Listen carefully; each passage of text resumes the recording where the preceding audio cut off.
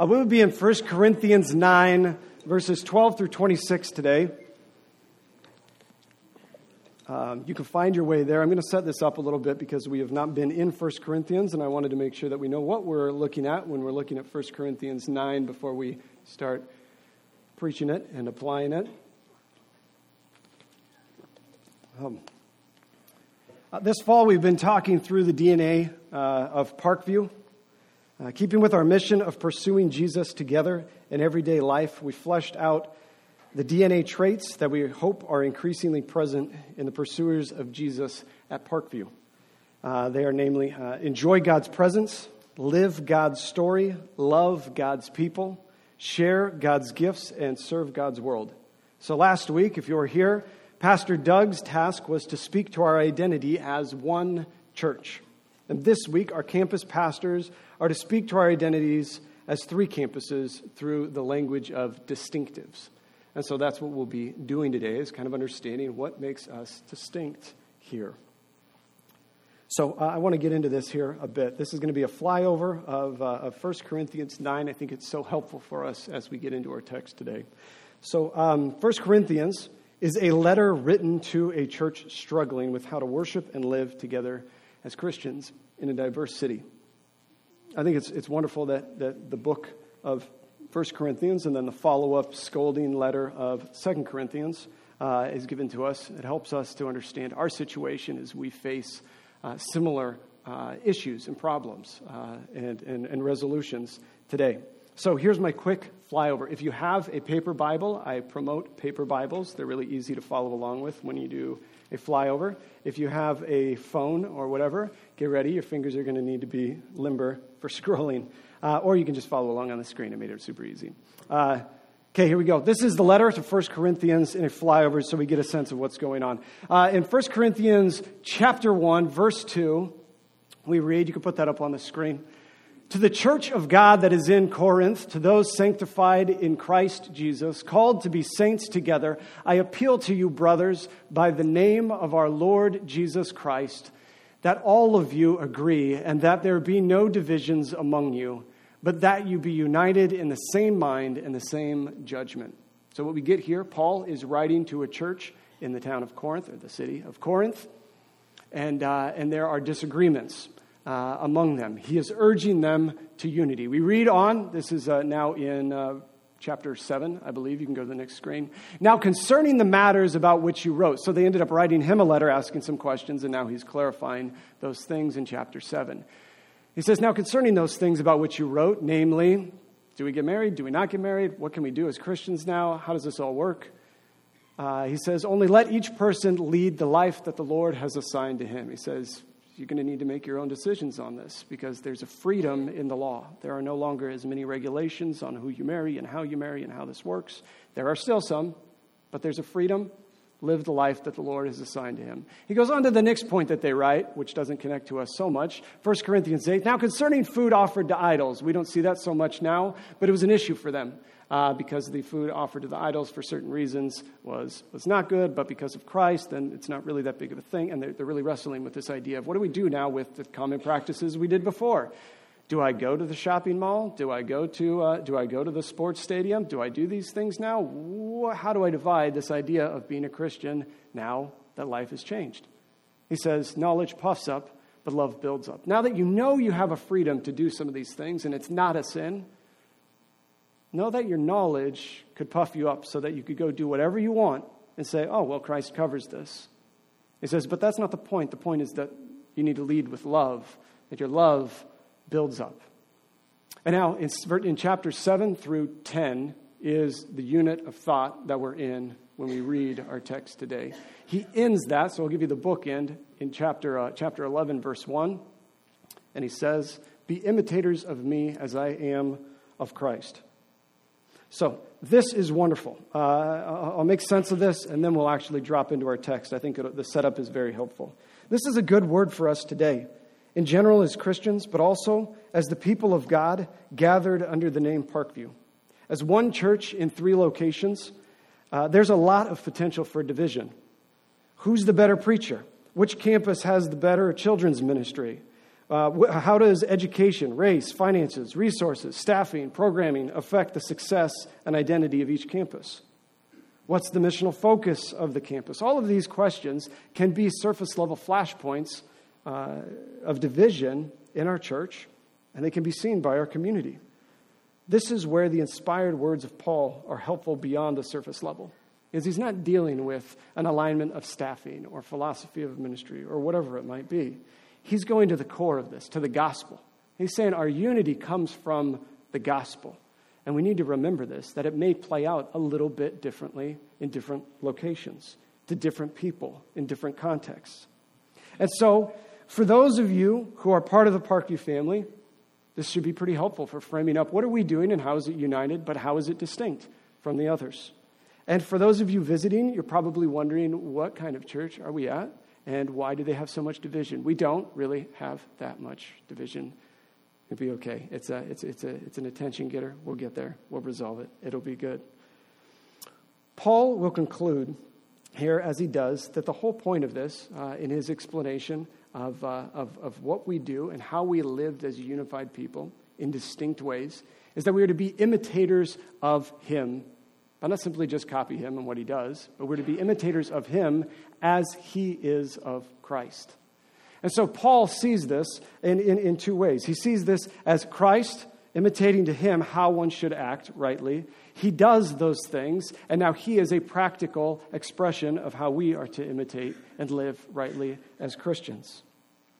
So if I summarize everything in this huge setup that I've given here, it's that the people write to the people of Corinth, the church of Corinth writes to Paul, and they say, hey, we've got some problems in the family. We've got some questions. We've got some division. We've got some fighting. We're not quite sure who's right and who's wrong. And Paul responds, he says, yeah, I know you got problems. It's pretty obvious. He says, with your mind, you must be unified in your faith. With your heart, you must love one another. With your hands, just follow my lead as I follow Christ's. And then Paul gives us, in chapter 9, where we'll be today, he gives us that example. He puts himself up and his rights afforded to him, not simply as a Christian, but as an apostle of Christ. He says, I have some rights, and I've laid those down so that some might be saved for Christ. So the point that we have today, the big message of today's text, is that we are to use our freedom for the glory of Christ and the spiritual benefit of all. So out of everything that we get, that's for everyone. That doesn't mean you don't have to be at Parkview. You don't have to know the distinctives. That's what 1 Corinthians 9 is telling us. Use your freedom for the glory of Christ and the spiritual benefit of all. So with that set up, I'd ask that we rise out of reverence for God's word, and I will read our text to us today, and then we'll get in and divide the word. I'll pick up here at the end of verse 12. Nevertheless, we have not made use of this right, but we endure anything rather than put an obstacle in the way of the gospel of Christ. Do you not know that those who are employed in the temple service get their food from the temple, and that those who serve at the altar share the sacrificial offerings? In the same way, the Lord commanded that those who proclaim the gospel should get their living by the gospel. But I have made no use of these rights, nor am I writing these things to secure any such provision. For I would rather die than have anyone deprive me of my ground for boasting. For if I preach the gospel, that gives me no ground for boasting. For necessity is laid upon me. Woe to me if I have not preached the gospel. For if I do this of my own will, I have a reward. But if not of my own will, I am still entrusted with a stewardship. What then is my reward? That in my preaching I may present the gospel free of charge, so as not to make full use of my right in the gospel. For though I am free from all, I have made myself a servant to all, that I might win some of them. To the Jews, I became a Jew in order to win the Jews. To those under the law, I became as one under the law, though not being under the law myself. And I did this that I might win those under the law. To those outside the law, I became as one outside the law, not being outside the law of God, but under the law of Christ, that I might win those outside the law. To the weak, I became weak, that I might win the weak. I have become all things to all people, that by all means I might save some. I do it all for the sake of the gospel, that I might share with them in its blessings. Do you not know that in a race all the runners run, but only one receives the prize? So run that you may obtain it. Every athlete exercises self-control in all things. They do it to receive a perishable wreath, but we an imperishable. So I do not run aimlessly. I do not box as one beating the air, but I discipline my body and keep it under control, lest after preaching to others, I myself should be disqualified. This is the word of the Lord. Thanks be to God. Let's pray. God, thank you for your word. Pray that your Spirit would enlighten our hearts and minds, that we might receive this word to us today and go from here using our freedom for your glory and the benefit of all. Amen. You may be seated. All right. So that was a lot of work to frame this thing up. I think now we've created some space that we can just talk about it. Use your freedom for the glory of Christ and the benefit and the spiritual benefit of all. So we've got 3 points here that we're going to go through today. And I hope that they're pretty simple. I hope that they're pretty pointed so that we can really understand what's happening here. So in the midst of a diverse church, in the midst of a diverse world, there is one gospel, and that is of Christ. We are to use our freedom for the glory of Christ and the spiritual benefit of all. Here are the 3 points, if you're note takers. 3 points that we'll pull away from this. In verses 12 through 14, we're going to see that we need to get out of the way. Get out of the way of the gospel of Christ. We'll move from there to in verse 15, we'll start talking about this idea of get humbled. Get humbled by your need for forgiveness of sin, and then we'll finish it off when Paul speaks about this focus. So get focused. Get out of the way, get humbled, and get focused. That's our message today. So verse 12, verse 12 starts with nevertheless. We've got it up here on the screen. Nevertheless, we have not made use of this right. So nevertheless, if we're thinking people, we know that nevertheless means that he doesn't just start with that. He's talking about something before. So what is he talking about? In verses 1 through 11, Paul is saying, I'm an apostle, and I've done a whole bunch of work, and you guys are proof that my work has been good. I am an apostle, and an apostle has rights. I should get paid. I could take a wife. I mean, he says that there. I'm not making that up. He says, I could take a wife. How should I be deprived of these things? I have every right that an apostle has. Nevertheless, we have not made use of this right, but we endure anything rather than put an obstacle in the way. To be clear, the right that Paul is referring to is his right to get paid as an apostle. It's his right to take a wife as an apostle. It's his wife to live comfortably as an apostle. While we could explore this topic further, and it seems advantageous for me to talk about paying your pastor well, that's not actually the point. It's just an illustration. Sometimes we get the illustrations and we go off on those. He's just making a point. And his point is that we need to get out of the way for the sake of the gospel. On that note, though, I did just make a point. Parkview North, thank you so much. You guys are so wonderful to my family. Like, you do pay us well, whether that's money or love or whatever it is. Thank you so much. You do that. I'm not making a vindictive point there. I didn't want to make a joke about that. Thank you so much. We feel very loved. You do that well. Paul's point is that he could do that even more so because he is even better pastor than I am. He is an even better apostle than I am. He is so fantastic. We'll get into Philippians here in January, and he runs down his whole credentials of how amazing he is, and he is amazing. And he says, but that doesn't matter to me. I'm going to get out of the way so that some might know Christ. The point that he is making is that we are to follow his example of not putting an obstacle in the way of the gospel of Christ. Paul speaks of his rights afforded by his identity. So here, I'm going to divide this into his identity and his activity. In his rights, he is an apostle. By his position, by his name, by his title, he has a whole bunch of rights to him. That's like if we say President of the United States. You got a whole lot of rights afforded to you. If you say pastor of this church, you have a whole lot of rights afforded to you. If you are the principal of a school, if you are the superintendent, if you are the boss, if you are the CEO, you have a bunch of rights just to the title, and he has that. He's an apostle. And so he could exercise those rights. But also in his activity, he's doing stuff that's good. In verses 1 through 11, he talks about his work, his workmanship in them. He says, I'm doing a great work in you. He speaks of we. I mean, the verse that we're looking at on the screen. We have not made use of this because he's trained up guys with him and he's speaking with them. We have done this. He does a great job with all of these guys. I think he has a whole bunch of people working with him that are proof that he does a good job. He could exercise rights and say, I'm a pretty fantastic discipler of disciples. But he says, I put that to the side. So there's a why and a so. I think sometimes we can look at Paul and say, you're fantastic. We can look into the Bible and say, what is Christianity supposed to be like? And I could preach you a very Christian message right now and say, well, look at what Paul does. Look at what the church does. Let's be a good Paul and a good church. But my task is not to preach Christianity. My task is to preach Christ. And so what does Paul do? He's doing the same thing. Remember chapter 11, verse 1. He says, imitate me as I imitate Christ.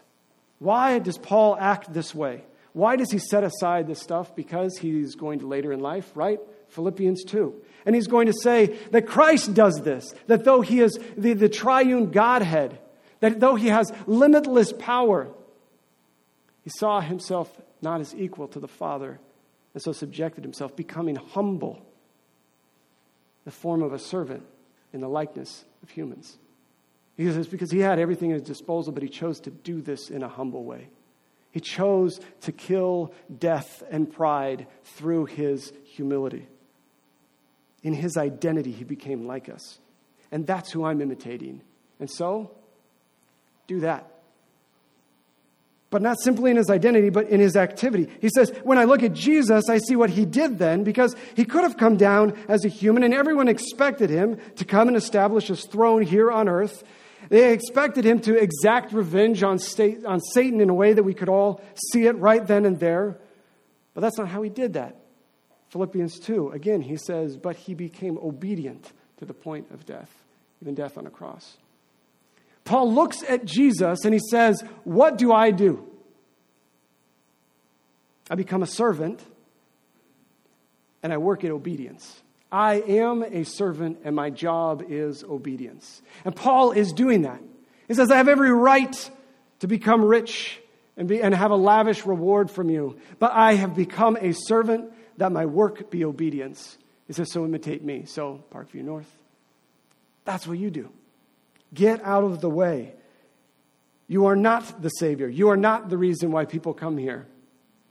You are a servant and your work is obedience. I think I speak so harshly or so intensely of this because I guess I'm intense anyway. But one of the reasons is because we don't have a good idea of this. We have a very mistaken understanding of our rights as Christians now. Now, I could be wrong. I invite critique on this. I invite conversation on this more so. But I think that there are two things that we think we have a right to as Christians that we don't actually have a right to, and the gospel kills all of that. And one of those rights that we think we have is the right to forgiveness. And that's really, really difficult. It's really troublesome. You see, we think we have a right, that as a Christian now, God owes it to me to forgive me. But the reality from Scripture is that we do have a right, and those are pocketed in the language of wages. There are wages.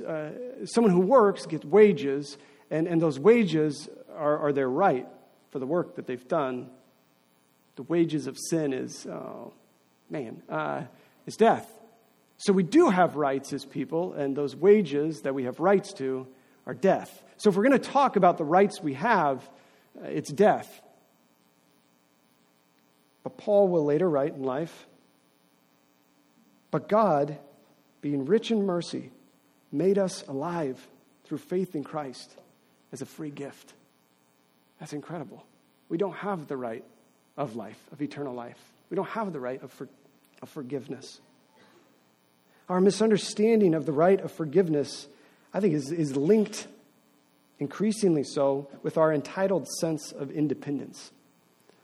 So, we have forgiveness on one side, we have independence on the other. I'll just put this together, and it shows up in this kind of language. that we sometimes think, I can now do whatever I want and God will forgive me. There's an entitled sense of independence and forgiveness that needs to be ours. He wants to forgive me, right? His reckless love is after me. And we go on and we sing about this. One of the ways that we do well to move towards the gospel from this counter gospel is to get rid of our sense of independence. I mean, Paul is writing to the church and uses we language. He's thinking about ministry in a we sense. We confess our sin together in a we sense. But if we think that we have the right to forgiveness, here's where this goes, is that we think that we can do whatever we want, and we just lean on that forgiveness that's coming right after that. Paul says, I could have every right to do whatever I want. And God would say, okay, you're forgiven. Or you can ask for these things. But he says, I'm going to restrain myself so I won't be an obstacle to others. I'll land it here in our daily life. So one of the issues they're dealing with, we deal with. I have every right to drink as much as I want. Nevertheless, using his words, nevertheless, I won't tailgate so hard. I have every right to the internet somehow. Nevertheless, I won't go to those sites. I won't use those apps for the glory of God. Here's one that's going to be tough. I have every right to talk poorly of my family over the holidays. Nevertheless, don't judge or slander or gossip or withhold forgiveness. Yeah, that's a lot harder when we actually land it here. Paul doesn't say this is easy. He actually, if he uses language often of his ministry and his life and his Christian walk, he says it's a suffering. So you're invited to suffer. Because we are so prideful and we think that we should just have forgiveness, that we can do whatever we want. And as Christians, it's a guaranteed forgiveness, right? It's not. So, what does that look like here? How does that shape us? How does that feed into our distinctives here? So, knowing that our activity together shapes our identity, one of the Parkview North distinctives is our high regard for the formative power of community. We find that in community, a lot of these things get worked out. We have to realize that not everyone is the perfect speaker and says stupid things sometimes and is sinful and hurtful, and we need to forgive each other pretty quickly. There's a lot of mess that happens when we get together, and that is designed to be that way. So we practice laying down our rights in community. Here are a couple really practical ways in which you'll see this at Parkview North in our distinctives. Potlucks. Potlucks force us to put down our screens, to break down isolation, drawing us towards hospitality. Hospitality, I want to define that because we get that mixed up sometimes. Hospitality is the creation of space for a person to be known. It's not simply having people over. Hospitality is the creation of space for people to be known. In the potlucks, in about 30 minutes or so, you will sit at a table and you are given the task of hospitality, getting to know people and giving them space to be themselves, and knowing it and remembering it and loving it and following up on it. Potlucks do that. We practice this hospitality with those we might not have created space for otherwise. That's why we do this. Another one is what we like to call parenting in the pew. Parenting in the pew breaks down the consumerist entitlement that so often we bring to church this day and age. It's that idea that we need a Sabbath break from our kids. I think that's one that feels so nice to say. But it's not really that we need that, but what we do when we parent in the pew, or we help others parent in the pew. And if you've got runner kids, I love helping your kids as I parent them right up here when they're not in the pew. No, I love it. It's this idea that we teach them what Sabbath rest is, that there may be some work, there may be some inconvenience, there may be some screaming, there may be the occasional hauling a child out of here. And that's okay, because Sabbath is not leisure and no work. Sabbath is that perspective getting time of peace and rest where we all together can worship a God who does a good work. And we can look back on the work and delight in that. And so we teach our kids well to show them that there may be some work in the Sabbath, because it's not just sitting on our butts watching TV. That's a very, very different thing. So another way that we believe in the formative power of community is through the easy one, community groups. They invite us to live beyond the walls of our homes as we share life together, ordered by the Word, by care for one another, and mission to the community in which we live. So, use your freedom for the glory of Christ and the spiritual benefit of all. The first point in that is get out of the way of the gospel. The second point, we'll get rolling here, is to get humbled by your need for forgiveness of your sin. So gospel humility is a term that I'll give it here. Verses 15 through 18 speak to this. It's this gospel humility, the recognizing of our need for forgiveness. So we'll look at this text here. This is verses 15, parts of verses 15 and 16. For I would rather die than have anyone deprive me of my ground for boasting. For if I preach the gospel, that gives me no ground for boasting. I think if we just go really fast, it's kind of confusing. If we slow down what we read, which I always encourage, slow it down, there's great reward in just these few sentences. Paul here is saying, I'm not disqualified of boasting because of my reputation. I'm disqualified by my sin exposed by the gospel of which I must preach. So in these verses, look at this. He says, I am the example. And in that example, I pursue a pure life, and a life, and a reputation of holiness that no one can object to. For I would rather die than have anyone deprive me of my ground for boasting. So on a physical level, on a human level, on a career resume level, on the way his neighbors see him, no one can deprive him of his ground for boasting. They're all going to say, that Paul, he is phenomenal. And I'm not just saying that like my tone was wrong there. He actually is phenomenal. He's an incredible guy. I mean, you think of that guy that you want to be, or that guy you most admire. Okay, times 10, that's him. He's phenomenal. He's incredibly smart. He's incredibly compassionate. He knows all these languages. He knows all these cultures. He's like super wise. He's like Steve Jobs and I don't know, Henry Nouwen, Mother Teresa. We'll slam her in there, kind of all together. And he's this phenomenal source. He's the best leader you could ever imagine, the most articulate communicator you could ever imagine, and that's him. No one's going to deny him his grounds for boasting. They're going to be, to quote Justin Timberlake, why would I do that right now? I'm going there now. It says, is it cocky if it's true? Paul had that. No one can deny him his grounds for boasting. He says, but what does? For if I preach the gospel, that gives me no ground for boasting. Because no matter how good I am, no matter how excellent I am at my work, and you should, Christians, go be excellent in your work. No matter how good we are at that, no matter how phenomenal we are at being parents, no matter how phenomenal we are at being friends, or brothers or sisters, no matter how good we are at being neighbors, the gospel tells us that we are sinners, and that denies us the grounds for boasting. I am not the Savior. I don't have your answers. Christ is that answer. And that's what denies us our grounds for boasting. I'm not Jesus. I'm not it. I'm just a guy who's trying really hard to tell you about the gospel. That's our approach. If we follow the example of Paul, that is the example we're giving.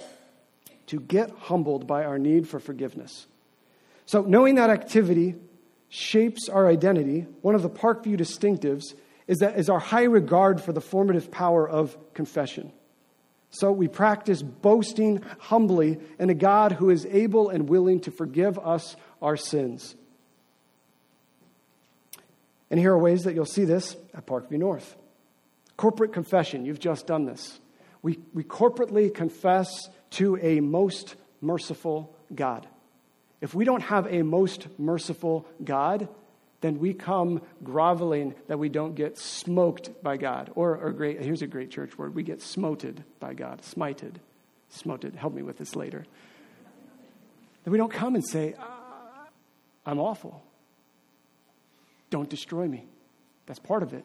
But he offers that hope there. He's most merciful. We can come to him confidently because of his mercy. Now, here's something I dug out and dusted off. I made this, I don't know, this was a couple of years ago. I hung this up here. This is what I think is one of our things that I love this. I've had it hung up in my office. I've hung it up here before. This is, I don't know if you can see it. There we go. This is a sign that I think encapsulates the approach that we need to have here of get humbled.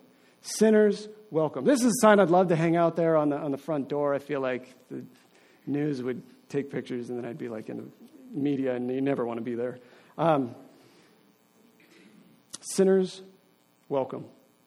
It acknowledges that we're all sinners. It acknowledges that we're all welcome. Another way that we do this idea of sin, we make a huge deal of sin, is what I would call the enacted salvation story. We live out, we're very participatory here. We're living out this story that we are called to Christ, that we confess our sins, we're forgiven, the Word instructs our lives, we pray together, we pray individually, we offer thanksgiving and giving and receive, and we're sent out. We go through this trajectory of the gospel with sin right in there. We make a big deal of sin, but we see that it's not the only thing. Because the sign doesn't say sinners condemned, because that's not the gospel. That's only part of the gospel. The sinners welcomed, that I might save some for Christ. Now, I wish I could hang this up here, but I didn't think to put a hook on the podium. So if you want to see it, you can look at it some more, but I'll put it down here now. But we also don't stay on the idea that we are sinners, because verses 17 and 18 take us to the beauty of the other side of it. Verse 17 and 18, for if I do this of my own will, I have a reward. But if not of my own will, I am entrusted with a stewardship. What then is my reward? That in my preaching I may present the gospel free of charge, so as not to make full use of my right in the gospel.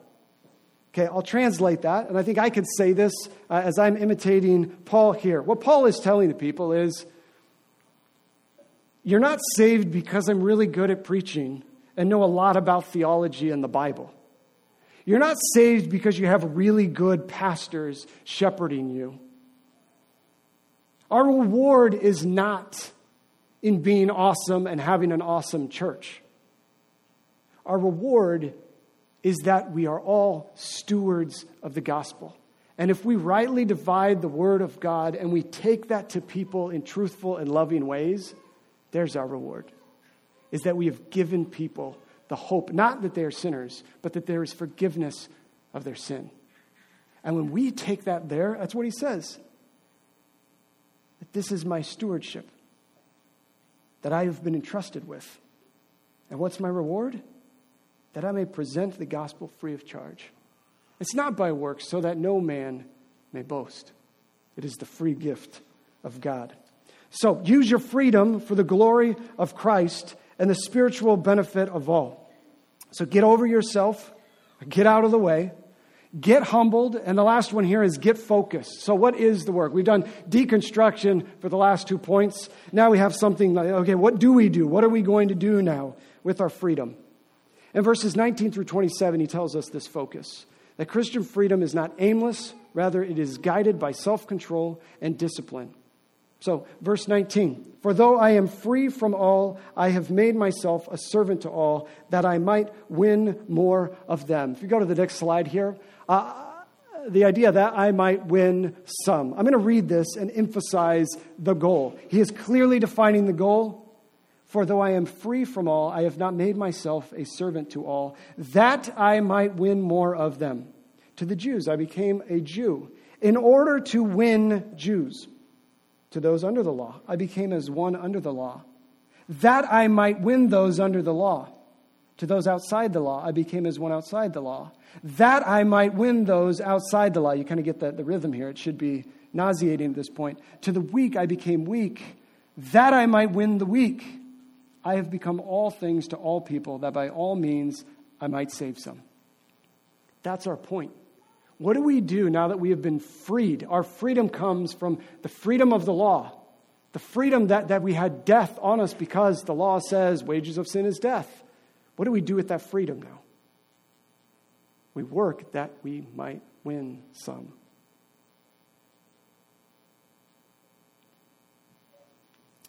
And so how do we reach that goal? He says that's going to take discipline. That's going to take laser beam focus on this. And I love that he brings in this language of athletics. I mean, before he says, I'm working really, really hard.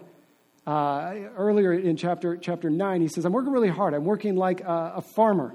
And Iowans appreciate that and say, you better believe it. He says, I'm working like a soldier.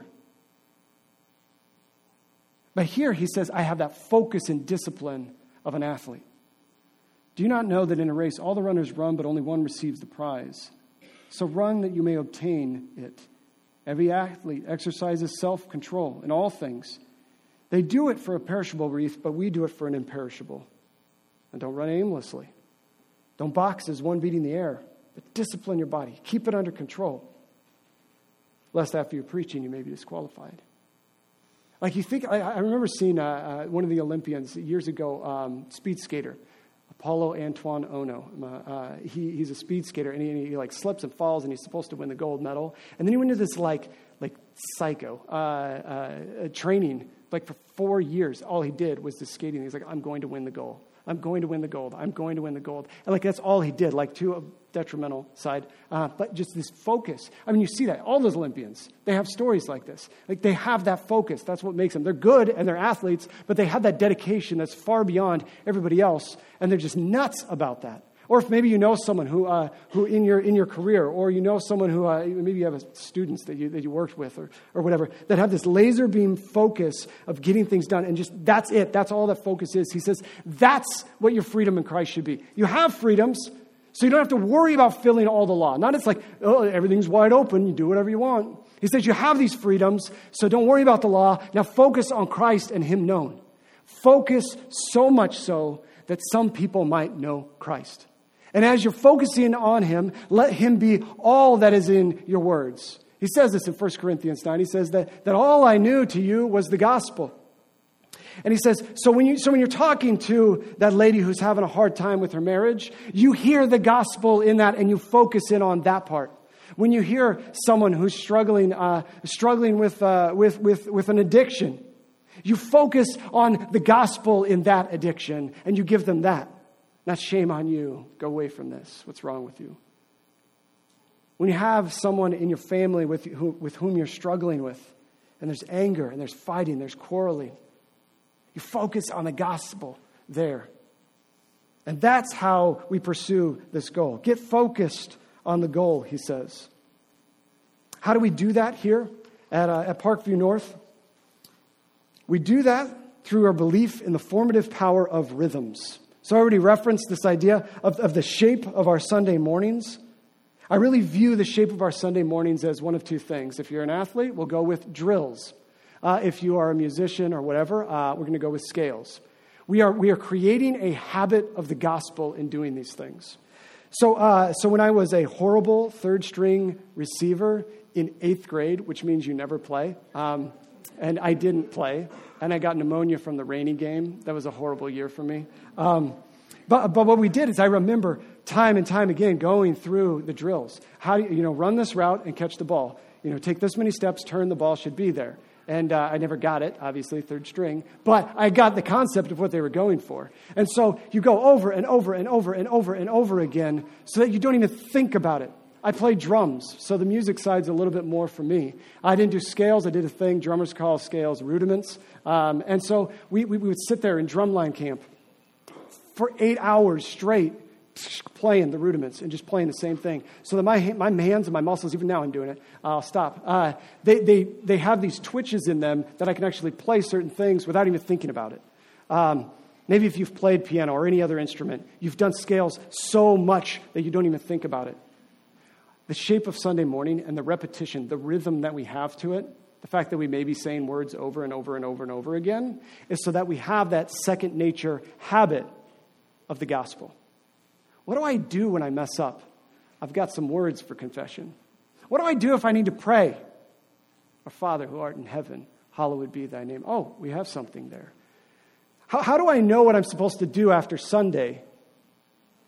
Well, go. You've been sent in the name of the Spirit. How do I know why I need to be at church? Are we just showing up for this or that? You've been called. So we get these rhythms here, and we do them over and over again.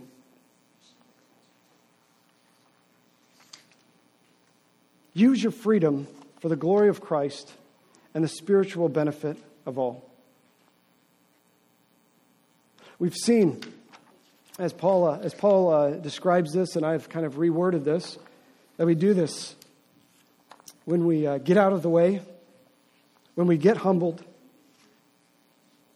and when we get focused on the gospel.